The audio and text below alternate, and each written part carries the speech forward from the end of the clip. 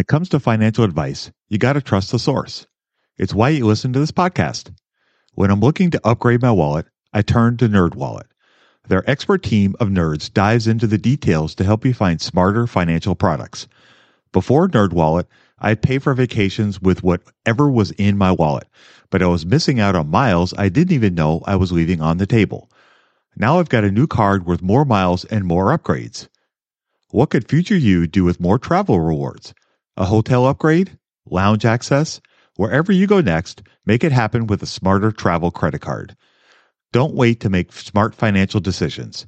Compare and find smarter credit cards, savings accounts, and more today at nerdwallet.com. NerdWallet, finance smarter. As with all cards, credit is subject to lender approval and terms apply. Millions of people have lost weight with personalized plans from Noom. Like Evan, who can't stand salads and still lost 50 pounds. Salads generally for most people are the easy button, right? For me, that wasn't an option. I never really was a salad guy. That's just not who I am. But Noom worked for me. Get your personalized plan today at Noom.com. Real Noom user compensated to provide their story. In 4 weeks, the typical Noom user can expect to lose 1 to 2 pounds per week. Individual results may vary. What's the best way to get started in the market? Download Andrew's ebook for free at stockmarketpdf.com. Love this podcast because it crushes your dreams of getting rich quick. They actually got me into reading stats for anything. You're tuned in to the Investing for Beginners podcast. Led by Andrew Sather and Dave Ahern. Step-by-step premium investing guidance for beginners. Your path to financial freedom starts now. Starts now.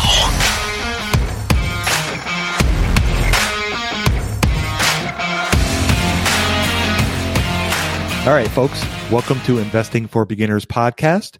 Tonight we have episode 209, and we are going to go back to the well and answer some great listener questions after taking a break to talk to Braden and Simon last week with the Canadian Investor podcast, which was a really fun conversation. So if you guys haven't checked that out, go back and listen to the archives of last week's episode. It was awesome stuff. So I'm going to go ahead and read our first question. So we got this great question here. Thought it was appropriate because it talks about something Andrew and I both really like a lot. So here we go. Hi, Andrew. I've been listening to the podcast now for close to a year and love and appreciate all the advice. I've really learned a lot about investing, which I always was curious about and interested in, but too scared to actually ever look into. Now I have the mindset of looking to make money work for me, which brings me to my point. This is a really cool point. So I am the commissioner of a 12-team fantasy football league in which our buy-in is $100 a person. I'll be holding that money for the next 6 months and distributing all the winnings to the winner of our league. But is there a way to make money off that money in the meantime? I remember listening to your podcast where you two had mentioned commercial paper, and after looking into it a bit, these stocks do not appear to be too volatile. I was thinking of investing the $1,200 and collecting dividends till the end of our season.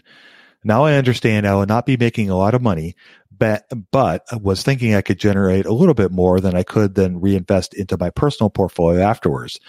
Does this sound like a good idea? And what are some possible pitfalls that I might not be seeing due to my lack of experience? Thank you in advance for any advice you can provide, and keep up the great work with the podcast and website. Thanks, Brian. Andrew, what are your thoughts on Brian's really interesting and very creative question? As a fellow commissioner of my own league, shame on you. The amount of betrayal, all of your league mates have given you this great responsibility. You're going to betray them like that.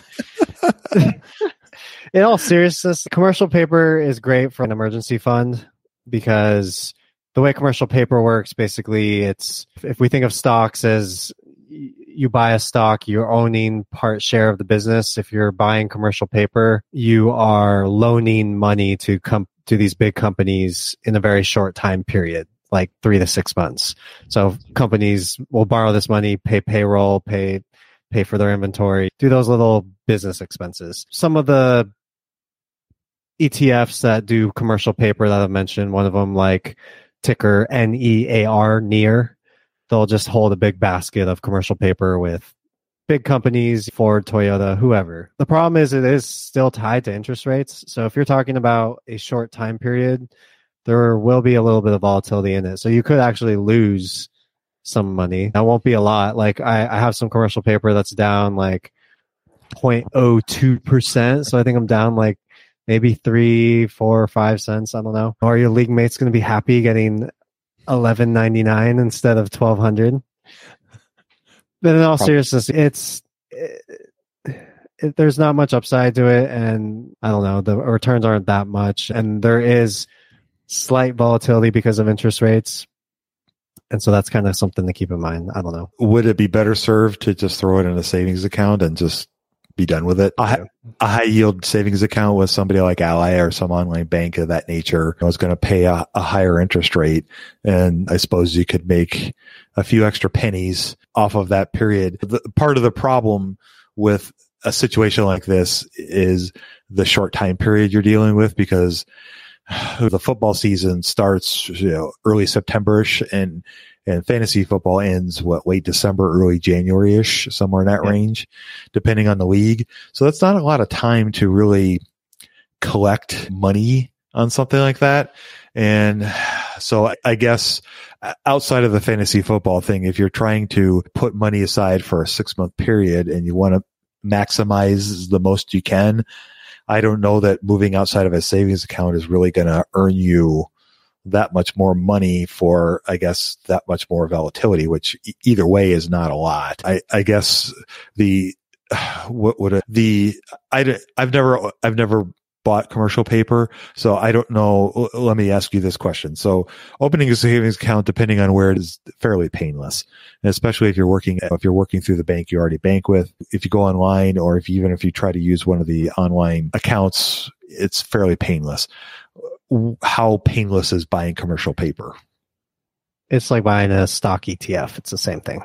Okay, so it's the same kind of idea. So it's not super complicated. Are there any restrictions on taking your money out? Let's say that you put it in for 3 months and you take it out after a month and a half. Is there a penalty on removing it that quickly? No, it's completely liquid. Okay. Yeah. I guess I would wonder, is it really worth the effort to go into the trying to be cute and try to put it in commercial paper for 6 months as opposed to just throwing it in a savings account and be done with it? And I mentioned how it can slightly vary depending on interest rates, and that's because you think about it, everybody borrows and lends at a certain interest rate. So as that moves, then how much you'll earn from that commercial paper will also move. Mm-hmm. So the fact that in a short time period, interest rates slightly went down was bad for my commercial paper, but again, it wasn't much. There is one other risk with commercial paper is every once in a while you get a market scare. When you saw this in 2008, 2009, when they had the money market funds that everybody thought was going to implode. And so there was definitely a lot of volatility in some of those. I know the commercial paper funds that I looked at, they had some volatility during the whole COVID thing, but it was like a drop of 5%, and it quickly rebounded once people realized the world wasn't going to end. Mm-hmm. So that's the idea. Yeah. It's creative thinking, and it's certainly outside of the box idea. I just wonder if it's really going to, in this circumstance, I'm not sure that it would help Brian much, but anybody else that's thinking, hey, I have this money that I need to save for the next 6 months before I do something. I don't know that going through the rigmarole of trying to find the best commercial paper and then invested it, I don't know if that would benefit you that much. Yeah, to me, it's about the time period. So the closer you get to a year, maybe it starts to make sense. Mm-hmm. But definitely, if you're talking about months, then we're really just starting to split hairs here. Right. Yeah. Yeah. I would feel like that too. And if moving the money into a savings account is something that you're thinking about doing, there are a couple things you want to understand. Number one, savings account is completely liquid, so you can take the money out at any time. Number two, it's FDIC insured. So up to, I believe it's $250,000 is insured for any sort of loss. Number three is if you put $100 in, you'll get at least $100 back. Depending on what bank, you may not get much more, but you will get the $100 back. So like Andrew was saying with the commercial paper, there is some fluidity to it. It may not be a lot, but with a savings account, you're guaranteed that whatever you put in, you will absolutely get back your capital no questions asked. What kind of interest rate you could earn on that, it kind of depends. The way that you're going to make, I guess, more money with a savings account is several ways. One is to look for do a little shopping around. There are some websites out there. I believe NerdWallet is one where you can shop interest rates. So you can go there and you can look and see what kind of interest rates some banks will offer. And typically online banks will offer better rates than the brick and mortar banks will, just because of the way the nature of those are, how they're set up. They're also trying to attack more depositors. So they may pay you a better interest rate, at least over a short term. So that's one way. And the other way is just simply putting more money in there. If you have $100,000 in a savings account, it's going to earn way more than $1,000 is. So it's just the nature of compounding interest. But yeah, those are just a few things to think about. Yeah, those are good. All right. So hopefully, Brian, we helped answer your question a little bit. So good luck on the league. I'm already 0-2, by the way. Yeah. Not going to name any names, but a couple guys have not been performing. It is a little bit disappointing. Chances are, if you had a good draft and your team is really good, you'll probably make way more money off of winning the league than you will on any interest you might make. And yeah. All right, so let's move on to the next question. And this actually has 4 parts to it, so we'll attack each question as we go along here. So we have, thanks so much for your great show. I've started investing over the past year, and I've learned so much from listening to your podcast. I'm 28 years old and at the beginning of my career, so I'd rather pay taxes now than in the future when I assume I will be in a higher tax bracket. I have self-employment income from a side gig, as well as income from a 1099 job and a separate W-2 job. So question number 1, I am set out to max out my Roth IRA for the year soon.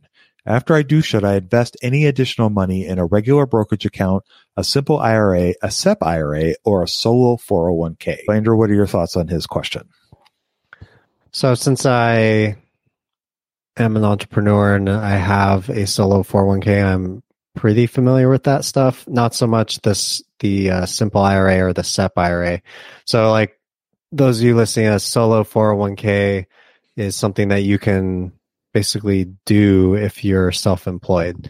But I believe I don't know if that works for a side gig, because if you have a 9 to 5 where they offer you 401k, then you might not qualify for a solo 401k. So that's something I'd probably recommend you just do your own research on, because I'm not in your situation. So good that you're maxing the Roth IRA. That's obviously very good. And so the question becomes, am I going to put it in something that as a self-employed person I get benefits towards? I would say if you qualify and you do the research and you can, I don't see why I wouldn't do that. If you can't qualify, obviously you have to do a regular brokerage account and pay the taxes on that. The only other factor, I guess, would be depending on what kind of self-employed retirement account you have, you may or may not have good investment options. And so that's a factor too, depending on what you're looking for. So I like to buy individual stocks, but that's not to say that if I have a 401k plan that I wouldn't use if they have like index funds for the S&P, that could be a good option too. So it depends on what your 401k provider will offer you and how much of your money do you want to put into individual stocks versus index funds. And some of them might not even offer index funds. Maybe it's a mutual fund, which might be more expensive fee wise. And that's just a tough question to answer unless we're looking at real numbers, which we don't do on the show. So, right. Yeah. I guess a question that kind of springs to mind, and you might have a better answer for this than I do. With taxes with a regular brokerage account, what could somebody expect? So let's say that we have 3 different investments in a regular brokerage account. If we have a company that doesn't pay a dividend, a company that does pay a dividend, or an ETF, how would those be taxed? Yeah, that's a good question. On an annual basis. As a finance nerd, you would assume that I have my money game all together. Well, shocker, I didn't. Until Monarch Money. Monarch Money allowed me to easily see what is going on with my finances, helping me get a better handle on my spending, budgets, and more. It's my go-to app, more so than my bank, because I can quickly see where I am with my budgets and spending, allowing me to invest more and spend time on the things I want to do. It's my GPS for money. Monarch is a top-rated, all-in-one personal finance app. It gives you a comprehensive view of all of your accounts, investments, transactions, and more. Create custom budgets, set goals, and collaborate with your partner. And now get an extended 30-day free trial when you go to monarchmoney.com/beginners. Monarch has a tool that allows you to easily import your data from Mint and keep all of your tags and categories. Monarch is the most customizable budgeting app. Change the layout of your dashboard, toggle between light and dark mode, create custom budgets and notifications, set up automatic rules for transactions and notifications, and more. Monarch is obsessed with constantly improving the product. They release updates every 2 weeks and allow customers to submit suggestions, vote on requested features, and view the product roadmap. After trying out Monarch for myself, I understand why it's a top-rated personal finance app. And right now, get an extended 30-day free trial when you go to monarchmoney.com/beginners. That's monarchmoney.com/beginners for your extended 30-day free trial. Dreaming of a better sleep? Tossing and turning is not your destiny. And Ollie is here to help. Ollie invites you to sink into sweet, sweet slumber to improve your mental and physical health and overall wellness. More than just melatonin, Ollie's ingredients help you unwind your mind for a delightfully dreamy drift off. Sleep is on the way at Ollie.com. That's OLLY.com. So you got capital gains taxes. So it depends on if you sell the stock or not. So if you're not selling the stock, you're not going to pay capital gains. Yeah, let's say we don't sell any of them for the first year. Okay. So no capital gains. We don't have to worry about that. You do get taxed on the dividends. And so you're going to get taxed federally and from whatever state you're in. And so every state has different rules depending on, some of them will depend on your income tax bracket. Some of them are just a flat rate. So you're going to have to pay those, and that's whether you reinvest them or not. And so also, dividend taxes are also different depending on how long you've owned the stock. So let's say we were to sell the stock next year, then we would have to pay capital gains taxes. And so just like capital gains taxes are divided between short-term and long-term, you have a similar tax with the dividend where it's qualified or unqualified. And so essentially, if you're like a short-term or unqualified on your capital gains or your dividend tax, you're going to end up paying more than if you held it long-term. So for long-term, you have to hold for at least a year. For qualifying dividend, it's something similar to that. And the thing is too, again, I don't want to quote percentages because this stuff changes over time. The tax laws are fluid. But this general idea of having to pay capital gains taxes when you sell, having to pay taxes on dividends, those are things you do have to worry about when you have a regular brokerage account and you're not using a Roth IRA or a 401k, or if you're using both. So what's at least a nice thing is most decent brokers will send you forms for your taxes that you can just send straight to your accountant, or you can set it up through TurboTax, wherever, and that's all kind of just taken care of easily for you. But you do have to pay that. If I'm receiving dividends and they're significant, I would definitely set aside money so that you can pay the taxes when they're due. And maybe that's a application for commercial paper, and maybe not. I don't know.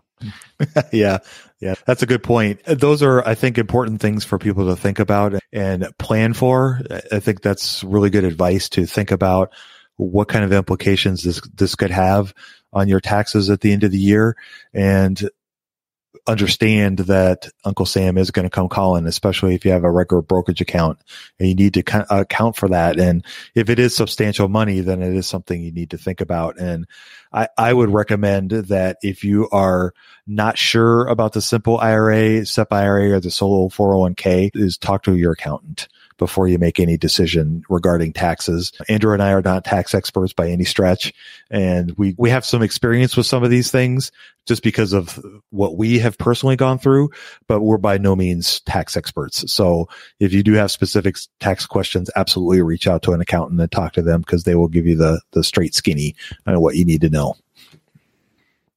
All right, let's move on to the next one. So we have, what is your view on investing in real estate, such as with the platform Fundrise, being that the funds will be illiquid for a few years? So what are your thoughts on real estate and Fundrise?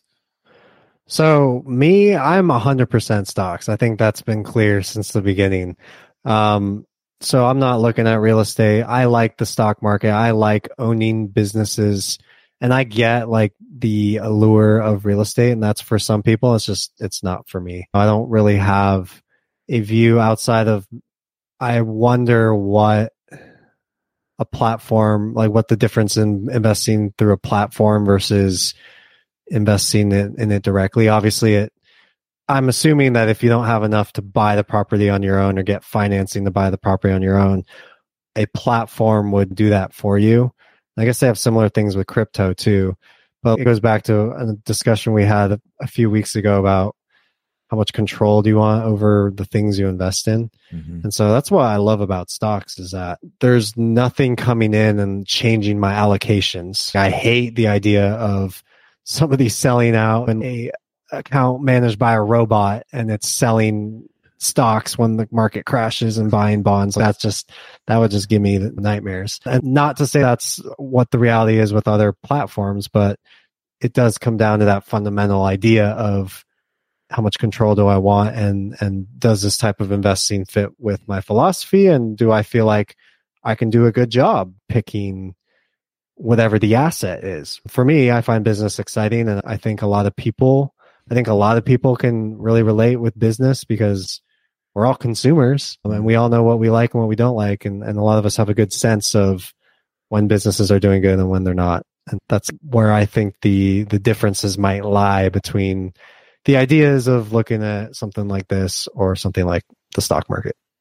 Yeah, I echo a lot of those ideas. And I think I know enough about real estate to be dangerous, and I know enough to know that I don't know enough.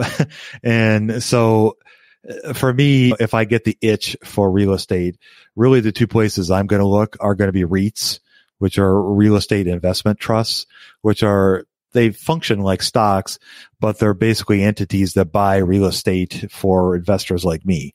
And so those are businesses that operate real estate assets is the easiest way to think of it. And so that's one way you can get your real estate itch scratched, is by investing in companies like that. And there's, 300 or so different REITs out there that range from apartment complexes to data centers that are managed. And you can literally invest in almost anything real estate wise. If you want to, invest in hotels via REITs, you could do that. If you want to invest in casinos, they have REITs that cover those. So there's just a wide range of stuff. So that's one way to look at it. Another way to look at it is ETFs. So we've talked about ETFs in the past, index funds, ETFs. There's lots of those that match different real estate sectors, markets. However, again, it's not something that is really in my wheelhouse, so I don't know all the ins and outs of it, but I would imagine that there's lots of real estate ETFs out there that you could take advantage of to cover whatever it is you want. My sense of investing in real estate is that you either have to go the stock route like we're talking about, or you need to go I have to have the capital / funds resources to buy properties. And there's a whole other level of due diligence that you have to do to buy, whether it's buying an apartment complex, an office space, or even just land that you want to develop. There are so many other layers and levels of things that you have to consider. Zoning, you have to think of taxes, you have to think all the money you have to raise, and then who you're going to sell it to and where it is, the location idea. All those things come into play when you start buying actual real estate. There's a million people out there that talk about buying homes, flipping them, and all that stuff. And that's not for me. And I'm not saying it's bad or good, but there are people out there that do those kinds of things. And there's probably lots of reputable people that do that for a living.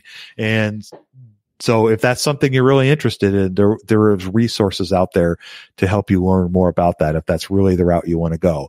But if it's more along the lines of, I want to throw $200 in real estate a month idea, I think looking at the stock ideas that I was discussing are probably more of a practical way. I'll admit I don't know that much about Fundrise, so I don't want to really say anything yay or nay about it, other than it's a platform you could use to invest, and it appears that it's a liquid for a few years, which for me would be like, no, I'm not too interested in that. If you really want to scratch that real estate itch, there are other ways to do it outside of buying your friend's house down the street. So there is that. All right. So now that we beat that horse, let's move on to the next question. Do you have any recommendations for how to pick ETF stocks to invest in? Yeah, similar answer in the sense that I'm 100% stocks. And when I say that, I'm also 100% individual stocks. Look, the way I see it is, I don't know how much I said this last time, but I don't think I said it completely. If you're going to buy an ETF, isn't the whole point of buying an ETF so you can just set it and forget it and not have to manage a portfolio and think about how you're going to manage? So it's like, why not just buy the S&P 500 if you're really going to go the ETF route? Versus if it's, I don't want to just have the S&P 500, I want to have more control. Then what's the difference between doing that and looking at stocks versus trying to mix and match 20 different ETFs? And the ETF document is arguably, if you're researching for an ETF, it's arguably as much research as you would doing a stock. Yeah, stock probably has a little bit more because you got to figure out the business and competitors. I get that. You're not going to be able to I'm not going to be able to say, here, buy these 4 ETFs and you're going to be perfectly fine. And nobody's going to be able to do that for you either. And because there's so many different outcomes that could happen, I feel like you're stuck at a crossroads. You just have to pick. Do I want to go completely set it and forget it and buy ETFs? And buy a market ETF, or do I want to get a little bit more control? There's other applications we've talked about, and you'll probably mention like buying an index ETF. That's a little bit different. But you're still, if you're doing that, you're at least still making these portfolio decisions yourself of maybe I want 10% in this industry, 10% in that industry, which is what you're doing with a regular stock portfolio. So that's why I wouldn't give any ETF stocks recommendations. And I think as the prices change in the stock market, you also have to position your portfolio for that. And so we can't just I don't feel comfortable giving just a broad percentage to say you should have this industry or this theme. I don't think that works too well. I think when you think about different investing ideas or how you want to go about doing it, I think you have to go back, start from zero and think about what kind of investor do I want to be? Because really, if you start mixing and matching things, there's nothing wrong with that. And there's lots of people out there that do that. They're successful at it. But I think you have to figure out for yourself, how much involvement do I really want to have? If you want to be a stock picker and do all the things that Andrew and I love to do, and we talk a lot about, then you really need to go down that path. And if you're going to look at picking ETFs, that's a different game because there's different ways to go about doing it. And it really depends on how you really want to go about doing it. I've read lots of different articles. I've listened to different podcasts of people that are solely in the ETF camp, and they've really bought into that, and that's the way they want to invest. But to Andrew's point, instead of buying 3 ETFs that match the Dow, the S&P, and the NASDAQ, the 3 major indices, instead of buying that, they go into this whole slew of creating this portfolio of 15 to 20 ETFs. And so now you're managing all these ETFs like you would manage a stock portfolio. The only difference is that instead of maybe knowing the ins and outs of one company that fits into a slot that you may want to allocate for, now you're having to think about a whole sector. So instead of thinking about, just use Microsoft, for example, easy. So you think, I learn about Microsoft, I focus on that company, I really understand the company, and that's the company I need to pay attention to.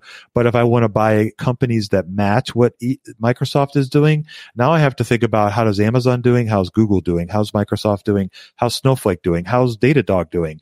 All these other companies that kind of fall into the same kind of idea of what Microsoft may or may not be doing, and an ETF that tracks that, and what is the percentage of all those different companies that are really controlling the flow of the ETF and how well that ETF performs. Because an ETF, you have to think about it as it's a basket of companies that fall under an umbrella. But the thing about that is that generally the first 5 to 10 companies really drive the majority of the returns for that ETF.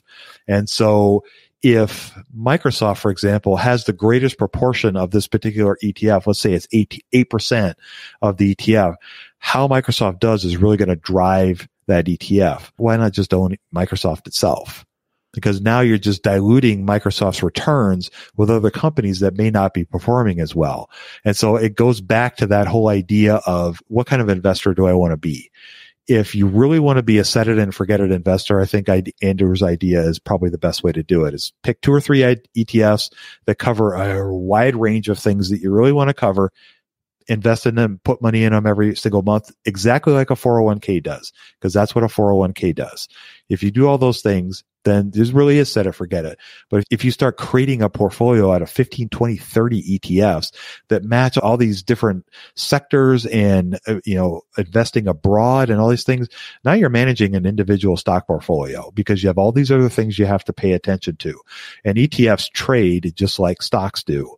And they will have what's called outflows. So in other words, if a particular ETF, let's say it's a sector that's tracking, gambling, and gambling all of a sudden goes out of favor. Right now it's hot because of all this money that people had to throw at these kinds of things. But let's say that turns. And now that ETF starts to tank because everybody's pulling all their money out of those companies because they're losing money. The stock prices are falling like a brick. And now all of a sudden that ETF tanks. Now you got to sell out of that too. And you get it's all the same ideas you have to think about if you're investing in solo stocks, if you're buying and picking companies. So really it comes down to beating that horse again. It really comes down to what kind of investor do you want to be? Do you want to be a stock picker? Do you want to be somebody that invests with their 401k and that's how they want to do it? And that is awesome if that's really what you want to do, because you can earn great returns. It's easy and you don't have to think about it a lot, but you're investing. And that's the most important thing. It's the same kind of as Andrew was talking about with the set it and forget it, with picking 1 or 2 or 3 ETFs and being done with it. If you start building portfolios based on 15, 20 ETFs, you're really creating a stock portfolio with just, I think, extra headaches. All right. That being said, if you really want to pick ETFs, here's where you need to go. There's a website called ETF.com. They have all kinds of tools on there that will help you screen for ETFs.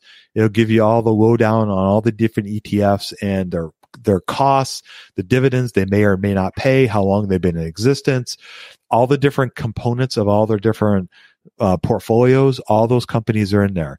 And so it's something I've looked at in the past. I know Andy, who's one of our contributors here, our partner in the company, he has used ETF.com to write about different ETFs that he's written about on the blog. So it's a great resource if that's something you really want to go down that path. But I guess think about what kind of investor you want to be and then go from there.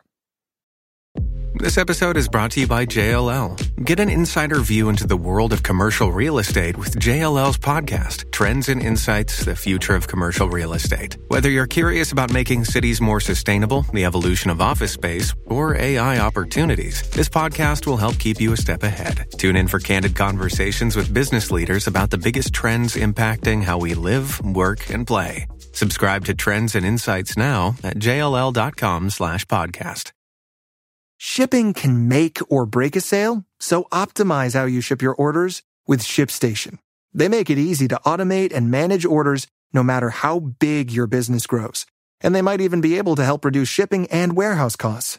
So optimize and keep up your momentum for growth with ShipStation. Sign up for your free 60-day trial now at ShipStation.com and use the code POD. That's ShipStation.com with the code POD. Yeah, that's great. So last question from Mark. He said, what is your view on investing in individual stocks recommended by a stock advisor service such as The Motley Fool? And he says, thanks so much, Mark. Okay, so let me take the first stab at this. So here's my kind of thought on this. I don't want to throw shade at Motley Fool, but I'll relay my experience with Motley Fool. Is when I first started investing, I got an account with Motley Fool. Now, keep in mind, Motley Fool has different tiers of investment portfolios that you can follow. And depending on how much you're willing to pay, you're going to get different kinds of services. So that being said, I entered the entry level of whatever their service was, and I'll admit I don't remember the name of it at the moment, but basically the way the service worked was they would send you a letter every month with the two main stock picks that they would recommend that you buy, and that they would have a kind of a starter portfolio that you could pick these companies and start investing in them. So my experience is I ended up buying 4 companies that they recommended. One of them did awesome. The other 3 tanked horribly, like really bad, lost 70% of their value from the time I bought them to the time I finally sold them. The losses that I got that I had from just the 3 companies easily outperformed how well the other one did. And so I ended up losing money on the year that I was with the Motley Fool, because the way the service was keep in mind, this was pre Fidelity and Schwab, at least, offering stock slices where you could buy portions of stocks. So at the time, if they recommended a company that was selling for $1,400 a share, the only option you had was to either buy $1,400 of that company, or you couldn't buy it at all. And it didn't work. And it was the way that it was set up was that you had to put out a lot of money to get into all these companies, because some of them were trading at $300, $400, $500 a share. And I didn't have those kinds of resources to invest in that. And so it didn't work out well for me. And so it just didn't work out well for me. And so I guess my idea with investment recommendations for stock advisors is think about who it is that you're investing with, and having a plan and understanding how it's going to go. And I guess reading through all the fine print, because I didn't read through all the fine print. And so I didn't understand how it was going to work. And so I think there's lots of great services out there, Andrew's being one of them, that are very helpful, and they're set up such that you can start from here and go to where you want to go without having to invest $10,000 out of the gate. Because if that's really the case, then that's not really beneficial to you in the long run. So I guess that's my thought.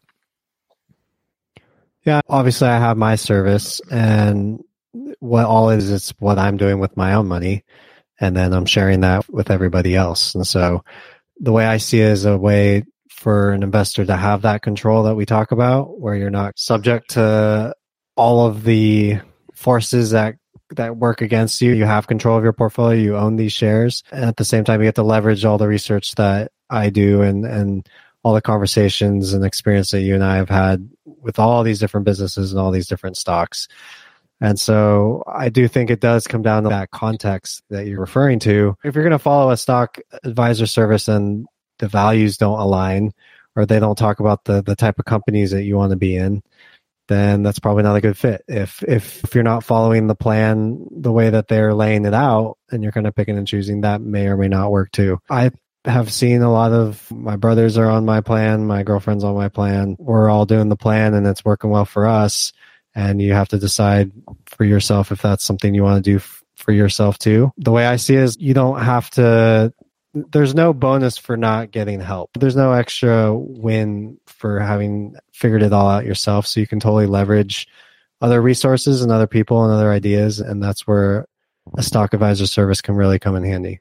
Yeah, I would 100% agree with that. And I think a couple things that I guess I wanted to expand a little bit upon. Number one is the idea of having skin in the game. So one of the things that attracted me to what Andrew was doing from the get-go was the fact that he was putting his own money into what he was recommending. And other services out there, some of them definitely do, but a lot of them don't. And it's that idea of, if you're not eating your own cooking, then why would you listen to what that person is saying? It's like going to a restaurant and the chef doesn't even eat his own food. Would you eat there? I wouldn't. If he doesn't like his own food that he's cooking, why would I want to eat it? It's that kind of idea. And I think the other idea is the knowledge that you can learn from reading what other people are writing about and how they're investing is invaluable, because that's really what Warren Buffett has been doing for the last 60 years. He's laying out how he's investing. He doesn't specifically say, this is why I bought American Express or Coca-Cola, but he walks you through the processes of how he does that kind of thing. And Andrew does a lot of the same stuff in his monthly e-letter, and other services that I've subscribed to as well do the same kind of thing. And you can learn a lot of information from these people that can help you along the way. Because like Andrew said, you don't get extra bonus points at the end of the game for doing it on your own, as opposed to asking for help or looking at what other people are doing. So another thing I guess I wanted to touch on a little bit was the idea of how when you start a service, one of the things that I struggled with Motley Fool was I didn't really know how to start. And I know that's one of the things that Andrew has talked about in his letters over the past, and how he sets it up so people, when they start from point A, they can get to point B. So you want to fill us in on that? Basically, it goes back to that discussion we've had several times where it's okay, if I have a chunk of money, how do I invest it? Do I put it all in at once? And so when I'm looking at the picks I'm doing every month, it's always with that context in mind of somebody who's starting fresh and building a new portfolio. And so every month it's a different pick. Sometimes they could be stocks that are in the portfolio and sometimes not. And a lot of times that can depend on the price of a company. If a stock used to be attractive at $15, it's no longer attractive at $30. Obviously, I wouldn't buy that for myself, and so I don't recommend that either. At the same time, sometimes you buy a company and things start to go downhill, but you don't want to overreact, because if you sold a stock every time you thought something went downhill, you wouldn't keep stocks very long. No. But at the same time, if that seems like it's starting to go downhill, maybe somebody wouldn't buy into that as a new pick too. So right. That's like why every month I'm always putting the new pick, whether that's an ad from the portfolio or a brand new stock, and always mentioning if there's other companies in the portfolio that are still a good deal. And that's makes it really easy to follow for somebody, whether they're first starting out or whether they've been with the portfolio for years, or even if you're like me, who's been there since the beginning, and I can just follow what I wrote and just put that in my brokerage account. That's really easy. I agree with him. And I think that's one of the things that, whether you look at what Andrew's doing or other people, is really understand where they're coming from, if they have skin in the game, what you can learn from them, and then also how easily do they make it so that you can get started and follow along with what they're doing. Because if they just throw out a bunch of recommendations and say, hey, buy my portfolio, kind of to what Andrew was saying, if you buy, I don't know, I can't think of a company off the top of my head, but if you buy a company that has had great returns over the last 20 years, but now is maybe only going to earn very small amounts over the next 5 or 10 years, then that's not doing you any service by telling you to buy that now, because that's really undermining what really the recommendation should be. Really what it comes down to is Andrew is acting like a fiduciary's job. It's a big word, but what it really means is your job is to look out for the other person's finances just like they were your own. So you have to treat people like you would want to be treated. And that's what Andrew is trying to do. And I'm not saying that as like an ad for Andrew's service. I'm just saying that's really where we're coming from, is we're coming from it as a fiduciary, as opposed to there are other services out there that aren't necessarily looking at that. And that's something you want to think about whenever you're considering using another service. And I'm not going to mention names, because that's not how I work, but it's something for you to think about. Yeah, no, I appreciate that. I feel like you explain it a little bit better than I do, so it's good getting that perspective. But yeah, I'm trying to do and have been trying to do since the beginning. All right, folks. So with that, we're going to go wrap up our Q&A for this evening. I wanted to thank everybody for taking the time to write us those great questions. Mark and Brian, you can send us some great stuff. So it was a lot of fun talking about those, especially the fantasy football. I know we got a smile out of that one. But without any further ado, I'm going to go ahead and sign us off. You guys go out there and invest with the margin of safety. Emphasis on the safety. Have a great week. We'll talk to y'all next week. We hope you enjoyed this content. 7 Steps to Understanding the Stock Market shows you precisely how to break down the numbers in an engaging and readable way with real-life examples. Get access today at stockmarketpdf.com. Until next time, have a prosperous day. The information contained is for general information and educational purposes only. It is not intended for a substitute for legal, commercial, and/or financial advice from a licensed professional. Review our full disclaimer at einvestingforbeginners.com.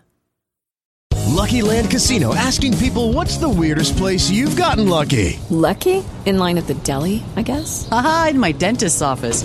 More than once, actually. Do I have to say? Yes, you do. In the car before my kids' PTA meeting. Really? Yes. Excuse me, what's the weirdest place you've gotten lucky? I never win and tell. Well, there you have it. You can get lucky anywhere, playing at LuckyLandSlots.com. Play for free right now. Are you feeling lucky? No purchase necessary. Void where prohibited by law. 18 plus. Terms and conditions apply. See website for details. Okay, round two. Name something that's not boring. A laundry? Ooh, a book club. Computer solitaire, huh? Ah, oh, sorry. We were looking for Chumba Casino. That's right. ChumbaCasino.com has over 100 casino-style games. Join today and play for free for your chance to redeem some serious prizes. ChumbaCasino.com. No purchase necessary. Void where prohibited by law. 18 plus. Terms and conditions apply. See website for details.